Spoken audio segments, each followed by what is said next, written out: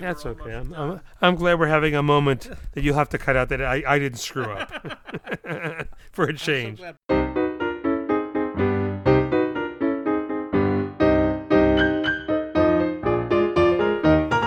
Greetings across whatever you listen to podcasts on. This is the Silent Film Music Podcast with Ben Modell, a podcast that takes you inside the mind of someone as they prepare for, perform, and reflect upon performances of live musical accompaniments to silent films. I'm Ben Modell. I'm a silent film accompanist, historian, educator, and presenter, and home video label. I'm the co-host here with my friend and co-producer and co-host Kerr Lockhart. Hi, Kerr. Hey, Ben.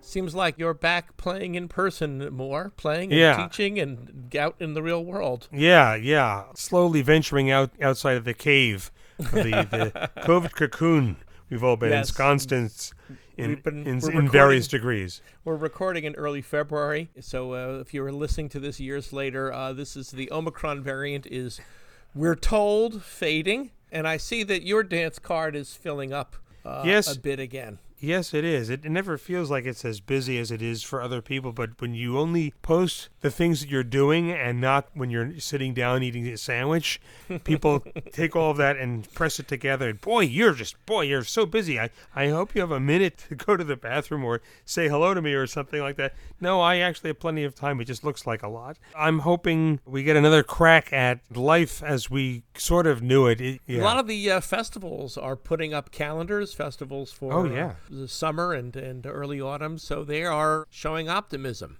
Yeah, they definitely are. I know TCM is planning to have its classic film festival in April, and there are some venues like the Capitol Theater in Rome, New York, which had in January a big marquee lighting ceremony. They have fundraised and built a replica of the theater's original 1939 marquee. The theater itself opened in 1928, but most of the renovations they're doing are bringing it back to spec of a renovation that was done in 1939. And they're having in-person things, and they had a film show of movies that were released in 1928, one of which was Call Again with Edward Everett Horton. So I was happy to send that off to them. Yeah. The new silent film star. Yeah. We were talking before we started rolling. Kerr, you were saying that you've heard more about this particular set than anything that I've released. Absolutely. Of course, he's already familiar. Right. People already know who he is. You don't associate him with pantomime. This is a guy who's funny because of the way he uses his voice. And maybe he does takes, but they're takes based on reactions to lines. So how could this guy be a pantomime artist? It doesn't compute right away. Yeah. And yet he is. He's terrifically effective. Oh, he's wonderful. And the other thing is, you figure, well, if I know him as being famous from films in the 1930s and 40s, well, whatever he could have made in the 20s is probably just way off mark, or he's running around throwing things at each other. And when you realize that these films were produced by Harold Lloyd, and not just like, I'm going to throw money at this and we'll hire an independent company to make these things. It's the same people who had just made The Kid Brother and who had been working with Harold Lloyd for years. And the production values on some of them, like Dad's Choice in particular, the lighting design and the use of filters that Walter Lundin uses, and the number of extras, you have to pinch yourself and remind yourself, I'm not in the middle of a Paramount 7-reel feature. Mm-hmm. This is a 2-reel comedy short. So they're extremely tight and extremely well made. Dad's Choice, Steve and I feel it like it's up there with Charlie Chase, Leo McCarey. Some of their better shorts. Is just so well made. And the other thing I know I enjoy about them is that there's only 8, and none of them are stylistically exactly like the others. There's a wide range of styles to all of them, because what I've read is that Harold Lloyd said he wanted to keep his crew busy because they were now making 1 feature a year instead of 2, and it wasn't like, okay, let's set up a formula. Mm-hmm. We'll stick Edward Everett Horton in this situation, and we'll just do that again and again and again. There's a slight amount of real reinvention on each of the shorts, and because they survive from camera negative. So between that and the digital cleanup we had done by Benjamin Solovey at Origins Archival, they just look really, really good. Yeah, you recorded the scores, and then since then, you've made a number of live appearances with them. AFI Silver and we showed one of them at the Capitol Theater and at Capitol Fest, and then Steve and I did a live stream for the Slapstick Festival in Bristol.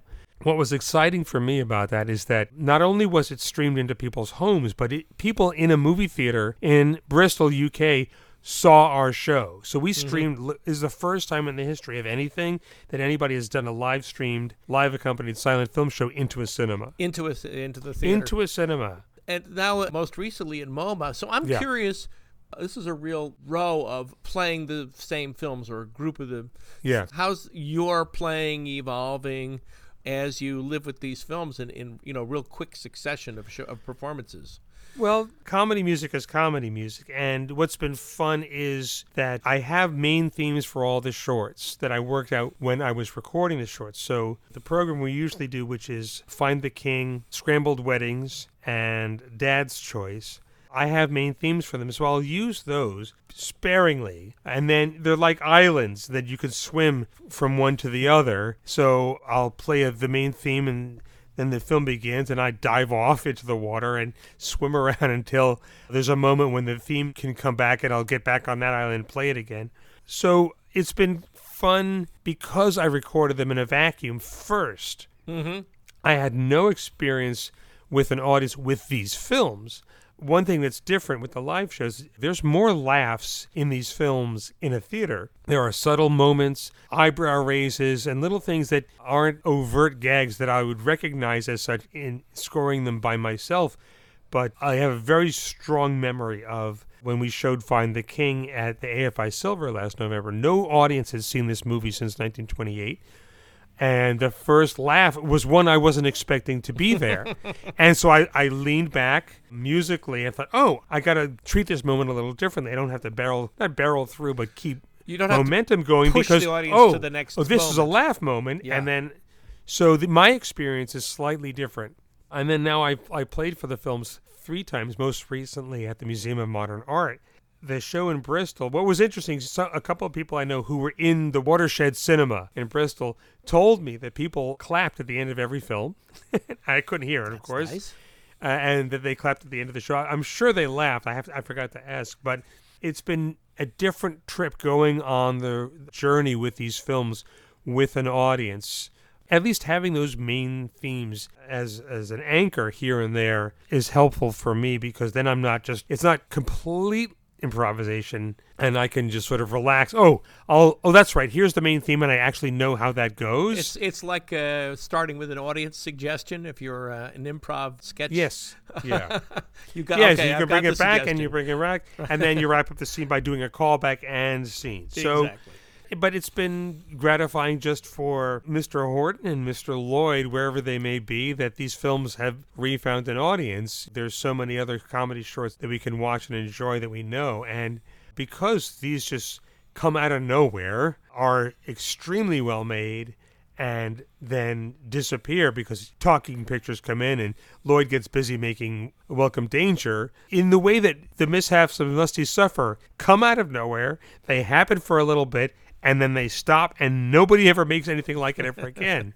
Well, it's a darn good thing that the Horton films were made for Harold Lloyd and therefore were preserved, because the silent films from 28 and 29 have the highest missing rate, at least among the studios, because the studios figured they were worthless. They weren't in perfect shape when the nitrate camera negatives and prints that had been stored in Harold Lloyd's vaults came into the possession of Richard Simonton, who's a film preservationist who was working for the AFI, the American Film Institute, and had his own lab.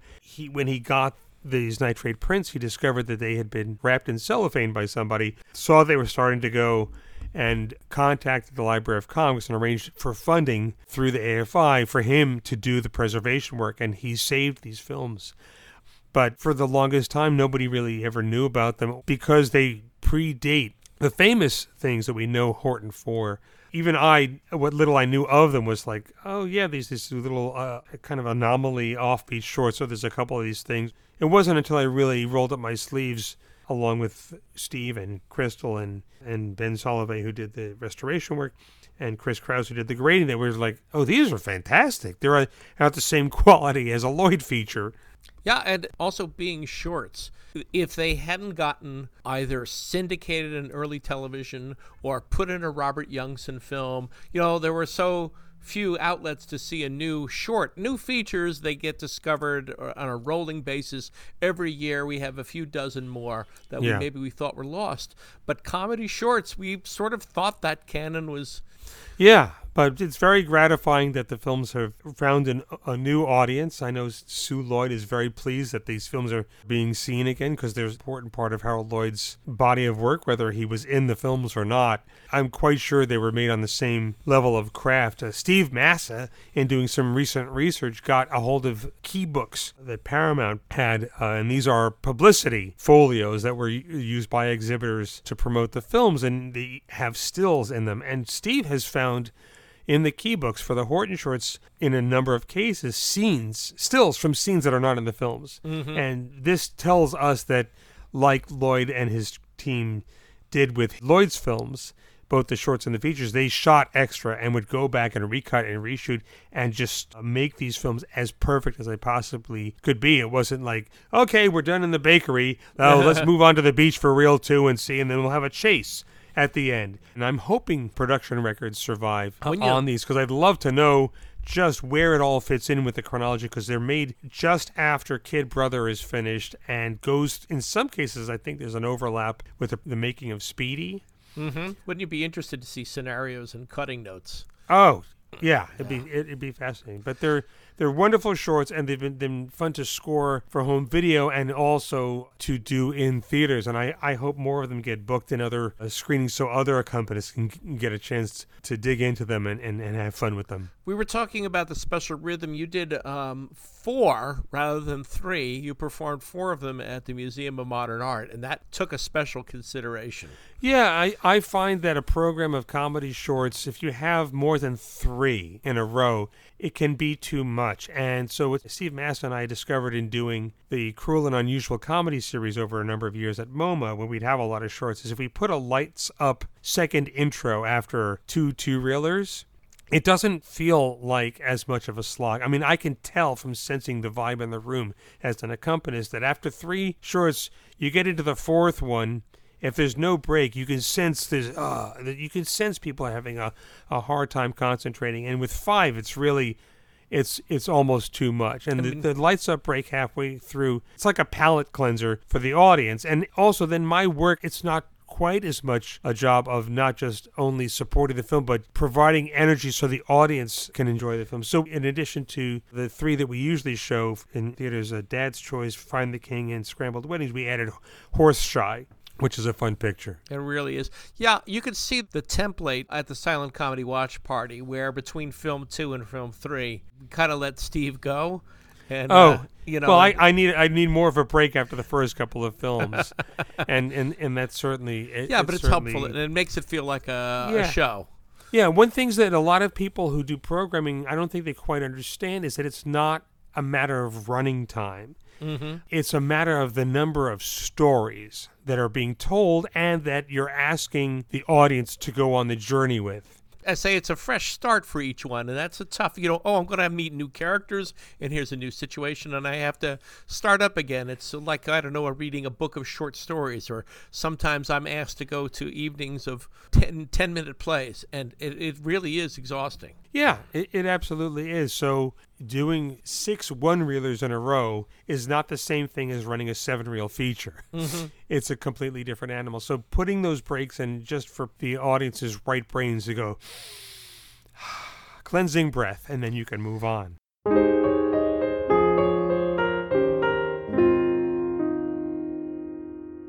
Now, speaking of the Museum of Modern Art, you also played for a feature that many of us have seen a bit of. I'm speaking of Fire Brigade. You put up the link of the portion of it that is included in Kevin Brownlow's and David Gill's Hollywood documentary series. And I looked at that clip again. It is really exciting. Holy cats. It's one of those things that you see. It's at the beginning of episode 1. You hear James Mason Here is the silent film as its public knew it. Not a classic, just a regular release from a big studio. A film from a lost era. And there's this really fascinating, extremely well-made sequence with fire trucks speeding around. So in the last few years, a restoration project was embarked upon by the Library of Congress and I think the Film Foundation and the Hobson family. There's a lot of money involved in this because in addition to the black and white elements, there is a short bit of two-color Technicolor film that survives of an entire reel that was originally done in two-color Technicolor. There are color tints, and then there's Hans Schiegel color process in the fire sequence at the end that was digitally reinstated. But pretty much, except for the Hans Schiegel, the restoration process was a completely photochemical process. So the program that was done at MoMA, Heather Linville, who is the head of the film lab at the Library of Congress, introduced the show and in a PowerPoint explained the different color processes. To see the whole film in a theater with the color sequences reinstated, it's just thrilling. I watched a screener of it ahead of time. I was provided a screener, which was definitely helpful because there's a lot of fire bells that go off and marching and firefighters doing exercise. And then there's a middle third of the film, almost you forget about the firefighting part of the storyline. But I knew watching it on my iMac that this thing is really going to take off. And I was glad I had thought, I should really set up the theater organ for the Horton shorts because the Fire Brigade followed this. In doing some research, it had been shown, I think, at Cinecon in 2009, and somebody posted something somewhere that Philip Carley apparently had played for this, and there was smoke pouring out of the piano at the end of the film, which... If you've ever heard Philip play for a real barn burner of a melodrama, you know what that is. I mean, he has told me the way he thinks of it is, as an accompanist, you act along with the film. And if there's a full reel of firefighting with fire trucks and flames shooting out everywhere, and this little 3-year-old girl on the top of a building that's on fire, and then Charles Ray has to rescue her. I mean, there's a lot. And what's gratifying for me is my work with the virtual theater organ, using samples from the Paramount Organ Works and the Hauptwerk software system, is that it allows me to bring the sound of the mighty Wurlitzer to places where it isn't, usually, not just for the sake of doing this so people are hearing what they heard. The reaction from the audience is always much more strong than it is if I had played for the film on piano. I've done some shows where I played one show on piano and one on theater organ. Just the applause at the end is different. So it's not me. It's just the fact that there's this huge, rich symphonic sound coming at them. It's like the actor with more projection. It's in the auditorium more than a piano is. Yeah. I think the audience is even more connected emotionally to the film. When MoMA did the Iris Barry series, and I played for Intolerance, and I used the theater organ, and as much as you think, Intolerance, it's 2.5, 3 hours, and all these battles, but once those last two reels get a full head of steam going, it really takes off. And the people who came to both shows were just so taken with the film, and I think it's the sound of the theater organ has really helped. So I was really glad to be able to score the Fire Brigade with the theater organ, and for people to get to see this wonderful picture that most of them knew of from the 45 seconds in the Hollywood series. I'm trying to resist saying that it went over like a house of fire.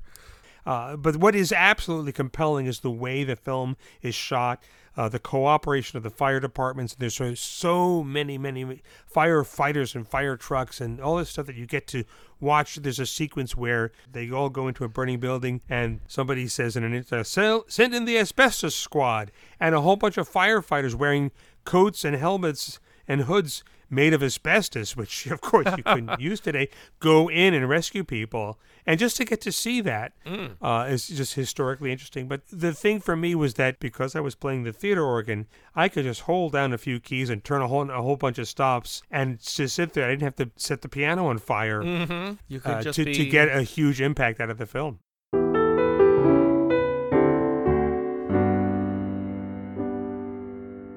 So it is February, and that means you're back in the classroom. It's a new semester at school. Yeah. We had our first class session this week. We're back in person, and what was remarkable for me is I always go around and ask people, why are you taking the class?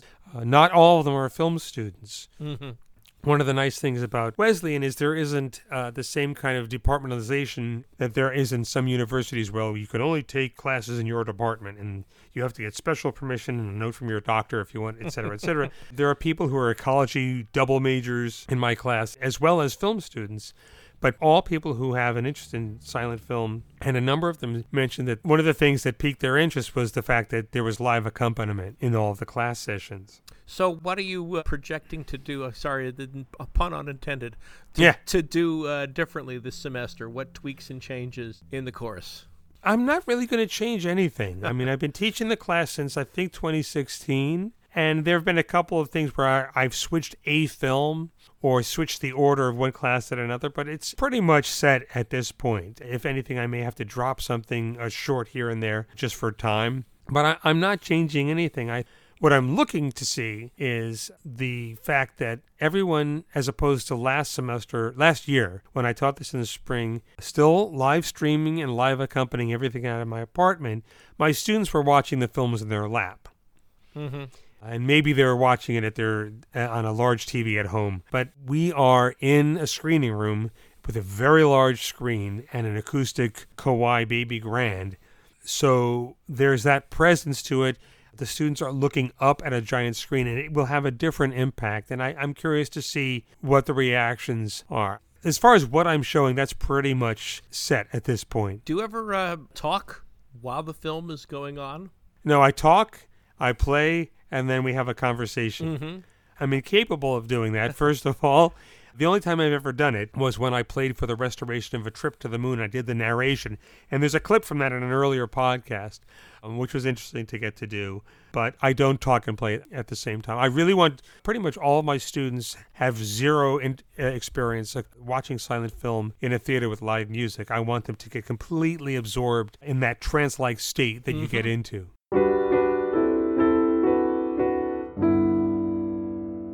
Our first music clip is something from last December, part of the series at MoMA that was done in tribute to Eileen Bowser. And there's this one program, actually it was the last one I played, a selection of early cinema classics. And the first thing we'll hear is my score live accompanying a film called Amor Pedestre. And this is a sequence from a film that stars Marcel Fabre, a.k.a. Fernandez Perez, a.k.a. Marcel Perez, from when he was making films in France. And it's a film that Eileen really liked. And it was part of a genre that she noticed existed, at least in European films at the time. The storytelling visually is you only see people's feet. From the knees down, the entire story is told. So I had the challenge in accompanying this film, because there are no faces or bodily gestures, to help an audience of today decode what they're seeing. And what you'll hear in the score is some exposition with Perez and the young woman he's trying to flirt with. And then there's a soldier or somebody in the military who she has in her sights. And you'll hear musically when he enters the picture, so to speak. Well, let's hear that. Okay.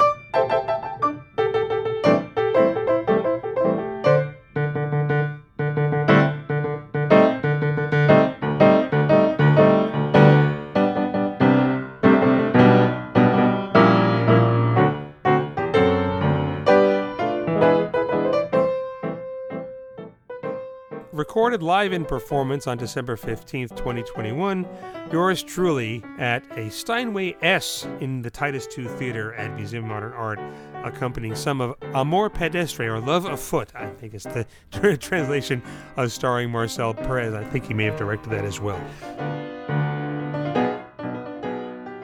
So there's a note to any film teachers out there. There's a great assignment for your students. Make a film that only shows your actors from the knee down. Yeah. I wish I'd known that. I would have assigned that before I retired. That's a great concept. Yeah.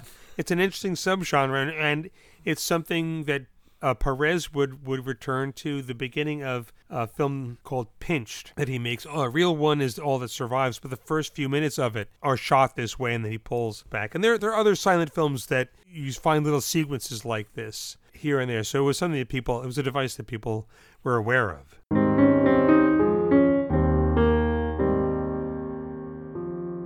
Well, it really feels like Ben Modell was shot out of a cannon for 2022, because first thing, you had a release from Undercrank. Kickstarter had already been done, so the restoration and all the work of the Library of Congress had already been done. We're talking about Zander the Great, starring Marion Davies. And from 1925. 1925. So it was ready to go. I just got mine. I wanted to tell you about it. I've watched about the first third or first half, and a couple of things. What a terrific star Marion Davies was. A lot of her films, I feel like they are the equivalent of a woman's cable channel movie. It's a 7-layer cake, and we're going to give you some pathos, and we're going to give you some romance, and there's going to be some ventures. And even what I was kind of delighted to see right in the beginning, the first 10 minutes, is slapstick comedy without apology. Here we're gonna have chases, and we're gonna drive cars, and we're not gonna halfway do it. We're gonna do it just the way a slapstick comedian would do it.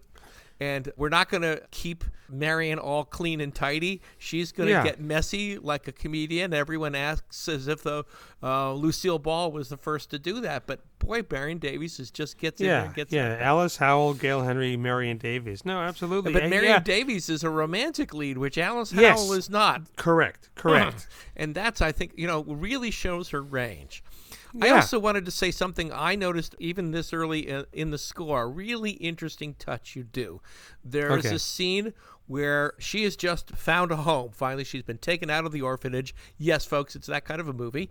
Starts in the orphanage. She's adopted by Hedda Hopper. She's adopted by Hedda Hopper. Yes, that Hedda Hopper. and it's an interesting choice by the writers. She's not immediately overjoyed. She's crying because she misses her former life and her friends. But I thought you made such an interesting choice because the music is slow and it's in key with her crying, but it's not in a minor key. It doesn't sound, it's hopeless and despairing. It's like, no, this is your new life. There's good things coming. You feel sad, but there's this note of hope. And I thought that was a really interesting the way you kind of maintain two moods at once in your score. Oh, interesting. Yeah, it's funny because I know we wanted to talk about Zander the Great on this episode, and what I was going to talk about is that it's one of the scores I really don't remember much about. Mm-hmm. The piano score I did for Little Orphan Annie for Eric Grayson, he keeps saying it's the best thing, one of the best scores you've ever done. I'm like, I really don't remember much about it. Not to poo-poo the score, just that sometimes that'll happen. And there are just instinctive things that I'll do. And I think that the moment you're talking about, I don't really remember deliberately making a choice, but I think with Marion Davies, and this has happened, we did a live stream of Beauty's Worth for the Cinema Arts Center a couple of weeks ago, and no, Mana had not seen the picture, and she's here, in the room with me, of course, and absolutely loved it. We just kept talking over and over, even the day or two after the stream, but what a great performer she is. This is the thing that in addition to the malignment from the myth from Citizen Kane, where Susan Alexander Kane is an amalgam of a few different people, which is what Laura Gabrielle Fowler, her biographer, has told me, and the untalented part is not supposed to be Marion Davies. It's another mistress of another tycoon. From the first time I did a Kickstarter for When Knighthood Was in Flower, along with the awful Rosebud jokes people would post, people would write, "Oh yeah, but can she act?" I'm like, she absolutely can. And one of the things you see in Zander the Great, and this is something that I saw from When Night He Was in Flower, is that I don't know if it's she insisted on it or the director recognized it, but there are several moments in these films where they will just hold on a medium close-up of Marion Davies while she thinks something over and makes a decision, but you can see what she's thinking. Oh, I think that's the mark of a film actor. You can see right, thought. And there's so much of the story that it is her story. She is the one driving the story, and we are not being told in hints from intertitles what she's thinking. And so the moment you're describing, while I don't remember making one choice or the other, I do remember thinking, I don't have to work very hard because we have this beautifully shot medium close-up of Marion Davies doing her thing and being in the moment. And anything that I do is going to push the audience back a little. So I wanted to hold back and bring people up. But I think I may have in the moment thought this isn't an awful moment for her, that there is some hope. But this is a thing where, as an accompanist, I am watching the screen and constantly gauging how much to lean back or back off and trust what's on screen to be decodable emotionally by whoever is watching it. And there are so many moments in these films that do that. And I do think that as much as Hearst gets a bad rap for keeping her in costume dramas or whatever, I think that now that we're seeing pretty much all of the films she made gradually, Ed LaRusso and I are just watching the calendar every year. Well, let's go on PD next year. Okay. So we're seeing more of them. I think that one thing you get from watching all of them is that, yes, there are costumes and production values and wonderful sets by Joseph Urban and costumes by his daughter. The films do get better and better, and she does get more and more to do. And there isn't this dividing line where, she's in a whole bunch of stuffy costume pictures, and then all of a sudden she's in Show People. There is a gradual progression, and Zander the Great is a huge step. It's her first picture made out west, and she's got some great supporting players in it, and there's a Western motif. So if you watch them, as I have been doing, there's a progression. And just to let everyone listening know, Zander the Great was kickstarted in 2021 by Ed LaRusso, who, between him and me and Laura Gabrielle Fowler, who, with her biography, we are all doing what we can to wipe this awful myth that people have about Marion Davies out of people's consciousness by putting her life and her films back out there. So the Kickstarter paid for a wonderful edition, and now absolutely now it is for sale, whether or not you participated, from Undercrank. Absolutely, and it's available on Blu-ray as well as DVD. This is my first time in a while doing something on both formats, and we plan to release most of our titles on both formats going forward through 2022. And this is something I scored on Theater Oregon again because it's a 1925 picture. I just wanted to walk back that I thought the way you were describing how you watch a scene and how you see the actor is interpreting the scene and expressing thought, it's really you're a scene partner. Oh, absolutely. And that comes back to what Philip always says, that you're acting along with the film. So you have to imbue yourself with the emotion of what's going on, but also be careful not to mirror it, but to support it in a way where you're just supplementing. I think somebody at a show played a few years ago described it as being something where the music is optimizing what's happening on screen for the audience. So we've got another excerpt coming up, yes, also from the Eileen Bowser series at the Museum of Modern Art in this very past December. Not a familiar title to me. Yeah, Ménilmontant. Not only was it not familiar to you, I forgot which film it was until about 2 or 3 minutes in. Every once in a while I have something like that. Well, in the reverse, where I think, I've never seen this film, and then it starts and I go, this one. So I mistakenly, without looking it up first, because I figured, I know what this is, lumped it in with films like Ballet Mécanique and stuff like that. So I thought, it's going to be, 10, 15 minutes of triangles and shots of spools and gears and stuff like that. Of course, that's not what this film is at all. Ménilmontant is a film that runs about half an hour, more along the lines of some of the more experimental films like The Seashell and the Clergyman and not Picture of Dorian Gray. What's the other one? The Fall of the House of Usher? Yes, it's more like that. So once I started playing thinking it's this one thing, and then it starts and I'm like, oh God, it's this one. And then I had to shift gears. And hopefully the audience didn't really notice. But it's one of these films where even I had a hard time following some of it. And so stylistically, it's more expressionistic films from the late 20s or In the Street, the 1948 film by Helen Levitt that I scored for the Metropolitan Museum of Art. It's a style that I use. I don't know what to call it. So I quickly shifted gears. There's less to work with visually in terms of figuring out what's going on. And who is this person? And is she in love with this guy? Is that the guy? Is he upset with this other person? And there's some places in the score where I'm just playing and waiting for information that I can understand to come along. But just the same, you'll get to hear something that's not comedy and not too heavy-handed. If anything, I may be marginally influenced musically by European piano music of the 20s or 30s, although I'm not a conservatory musician. I can't play Debussy or Ravel to save my life. But it's in that sort of vein. And this is a live performance December 15th, 2021. Titus II Auditorium on a Steinway S piano. Here is a few minutes from the middle of Ménilmontant.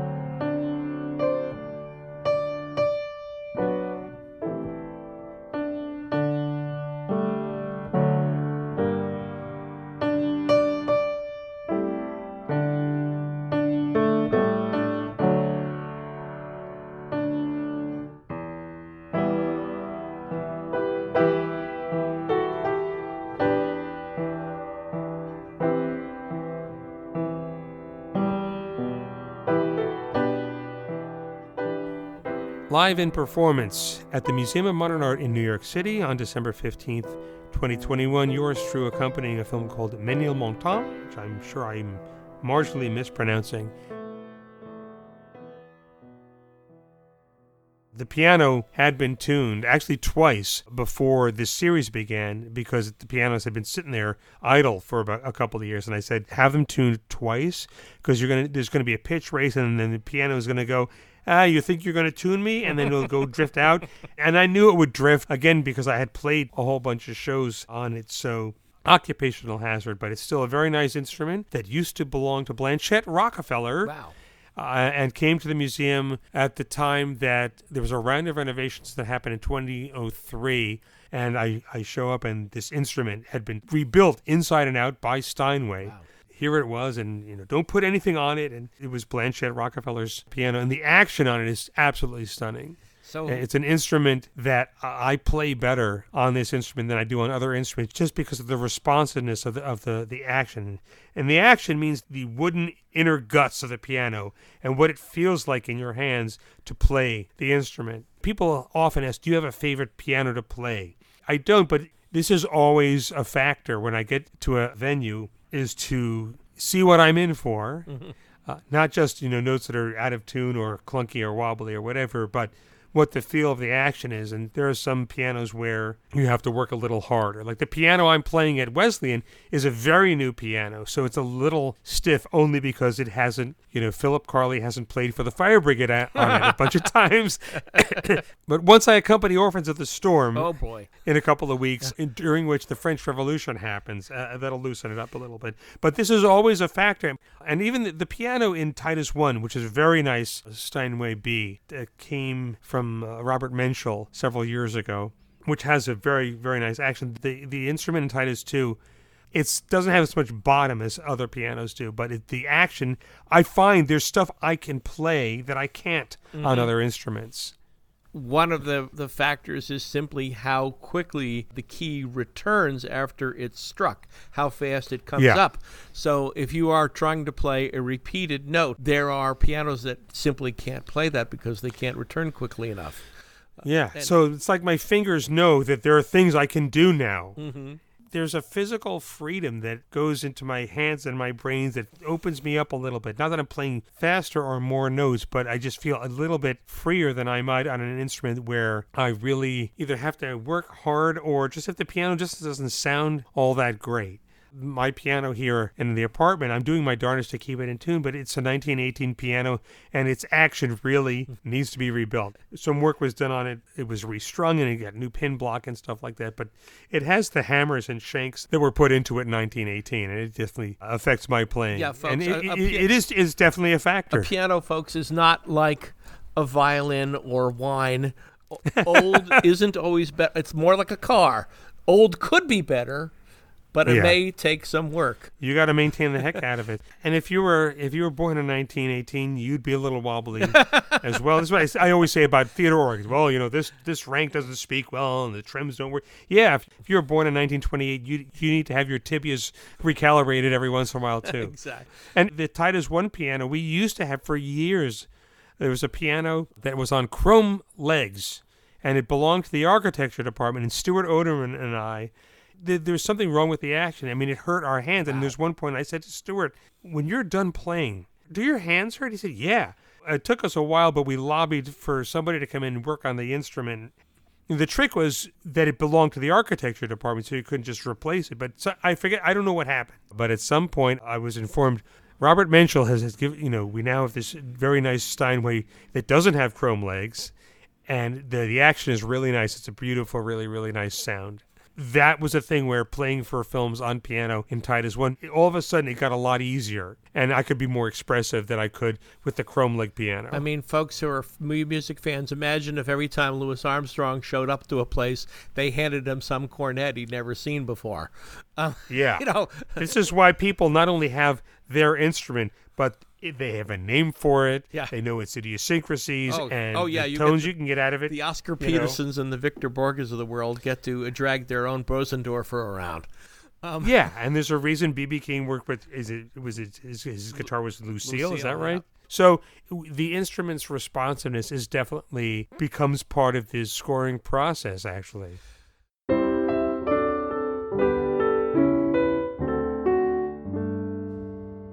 So let's call the Guinness Book of World Record people. Beverly of Graustark, another Marion Davies film, completes its Kickstarter in, am I correct, 2 hours? Yes. I often would joke that at some point I'm going to get to a point where I will fund a project after clicking on go while lifting my hand off of my trackpad. It's because of a trust that I've built up with people who know what I'm doing. They know that I will finish. It may take a little longer. The product we put out is of a certain quality, and I also post updates pretty regularly. There was a period of time with the Douglas MacLean project where, because the films were being digitally restored, I had a couple of months to kill, And I thought, well, I will post an update of every single one of the 23 feature films McLean made, because nobody knows who he is. Mm-hmm. So I would find something on Media History Digital Library, put an ad and a review, and so by the time I could start saying, hey, I can score this now, everybody has now read a version of the films of Douglas MacLean. So I try to stay in touch with people and build up that connection. And at this point also, I don't know if I was the first, but I think I was one of the first to use crowdfunding and manufacture on demand to get films that you've never heard of but should out there. With Accidentally Preserved, the very first one, which was Kickstarted at the end of 2012 and then released the following June. This was my 10th Kickstarter. What's happened, I think that while it originally was a new idea, everybody gets the idea now.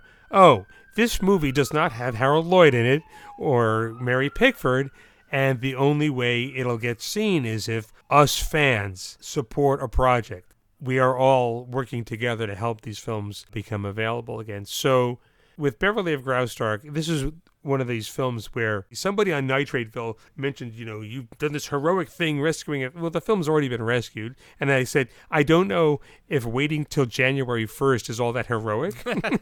That's when it went public domain. Public domain. So the Library of Congress has already done the heavy lifting, is that correct? Yeah. This film was actually shown in Pordenone in October of 2019. There is a nitrate print from Marion Davies' collection, which came to the Library of Congress in the 1950s. Complete black and white nitrate print. Again, this is a picture that's always been available. There's been a black and white 35 millimeter print. I did 2 shows of this earlier in 2019 with a black and white print. And it was one of these things where I thought, why has nobody seen this picture? It's so good. This is the first one that really starts to look like Show People in the Patsy. It has the same studio glitz and production values and camera work and storytelling and fun. It's not a drama with light comic touches. It's a rom-com. Mm-hmm. It's just so well made. There was a moment maybe in 2018 when I'm sitting down at the Library of Congress because I have a co-branding deal with the Library of Congress. Rob Stone, who's a film curator and preservationist there, and we will sit down and he'll go through the catalog and I'll throw titles at him because we're looking for stuff. Well, what else can Undercrank put out? I said, well, what about Beverly of Graustark? We knew it was not PD at the moment, but we knew eventually it would enter the public domain. And I think I had viewed the film on a flatbed film viewer, and I was just so struck with how fun it is. Well, let's see what we have on it. Let's see, do we have nitrate? Oh, yes, we have this element, we have that element. And then he's looking through the catalog entry, and it says, there's a reel here, 400 feet. The only notes say, might be color. So it was either Larry Smith or George Willem in the nitrate vault. Could you pull this and see what this is? And sure enough, it's a 2-color, Technicolor nitrate print of the ending of the film.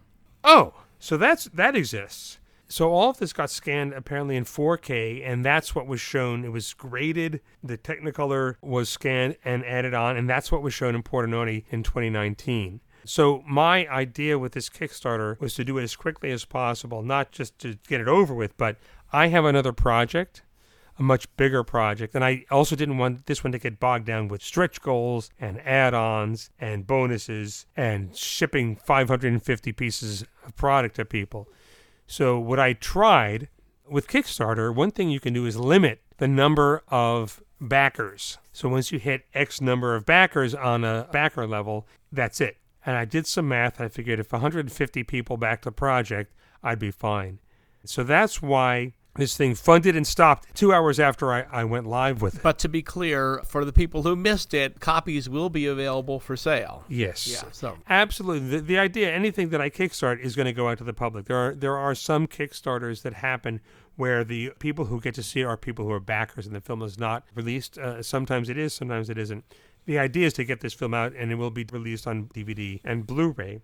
The scan was already done, the work was already done, and I've already scored the film. Oh, you have. And the thing will be out in a few months. And Marlene Weissman is already working on the cover art And she's come up with something that I don't know how she tops herself every time, but I love this will be amazing. The Zander art, even the menu looks good. Yeah. On the Zander thank Blu-ray. You. Yeah, the menu I kind of did, but I borrowed it from her idea. Marlene's elements, just this has nothing to do with my music, but I will tell you something about what Marlene has to do is that with some of these films, there either is no promotional artwork, or the artwork that does survive is completely off.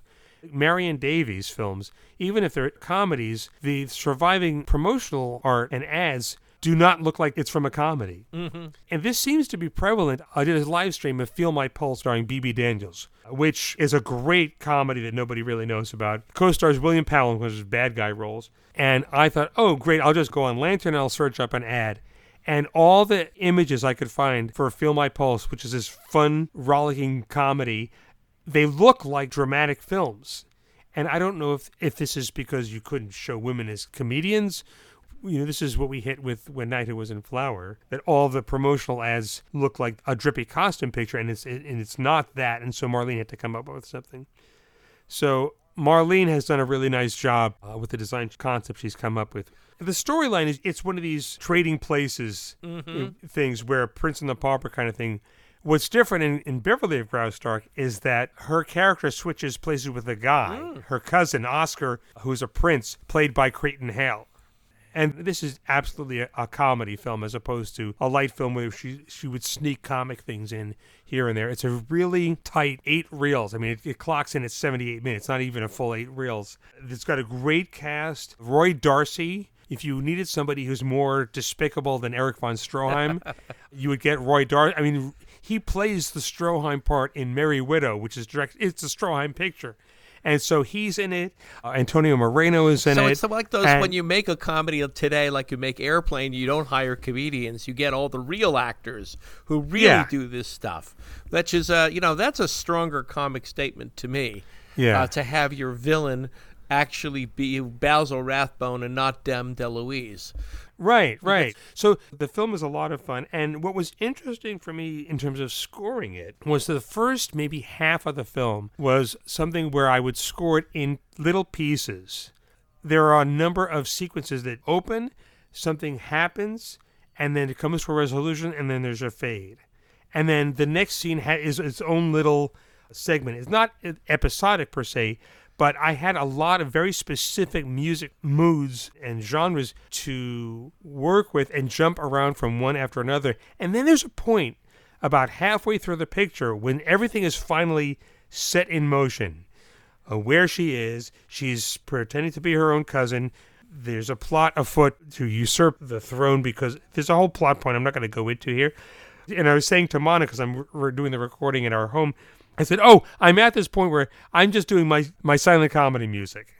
This is my regular stuff. I don't have to worry about it. There aren't a lot of specific musical things that have to be very specifically done. It was an unusual thing in that way. That you're just and then pushing it forward. It builds up at the end. Yeah. But there's a sword fight at the end, and it's a film where Marion has a number of moments where we hold on her and watch her figure things out. And I don't want to give it away, but the moment in the tail end of the first reel where the switch happens, it's done in a way that I've never seen done before. And it's done in a very different way that involves the imaginations of the people in the scene and us at home. I love moments like that where we are allowed to play along with what's happening on screen. Can't wait to see that. So, yeah, I think, like I said, it's the first one that looks like the rest of her silent films. And it's just lots and lots of fun. And I think that once it gets out there, people will eat it up like it's an Edward Everett Horton discovery. And then I can move on to the next giant project I have in mind for this year. Yeah. Well, once I ship this and I'm ready to start talking about the next one, I will start talking about it. So you've got some performances coming up. I see Kansas Silent Film Festival. Yes, they're having their festival at the end of February. Well, I'll be playing there. This is their 25th year, so they're actually running 25 films. Their regular accompanist, Jeff Rapsis on piano, Marvin Falwell on organ, and Bill Benningfield on organ. I will be there. And also Rodney Sauer and the Monte Alto Motion Picture Orchestra, who are often special guests at that festival, will be playing for stuff there. It's the last weekend of February. And what films? I know they have me slotted for a handful of shorts, but I know I am playing for The Goose Woman, and I am playing for Stage Struck, the Gloria Swanson picture. The Cinema Arts Center, our monthly streaming series, is coming up on February 22nd. We are doing a program of Edward Everett Horton comedies. It's the same three. I'll be live scoring them out of our living room. I am also going to be at the Jacob Burns Film Center on the first Thursday in March, which I think is the 3rd, but look at your calendar. I will be there with Dana Stevens, whose new book on Buster Keaton has just come out. It's called Camera Man, 2 words. So I'll be doing The General and Neighbors, and she'll be introducing the program.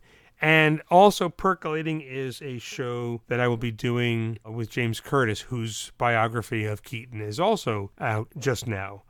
It's nice to leave my apartment and go somewhere else to do something. It's good for my brain and my soul, and I'm glad for the folks who are able to come out at their comfort level to a cinema and see silent film with live music, because as close as you can get doing a live stream with live music, it's just not the same thing. And I'm so glad that we can continue the resumption of whatever that we're able to.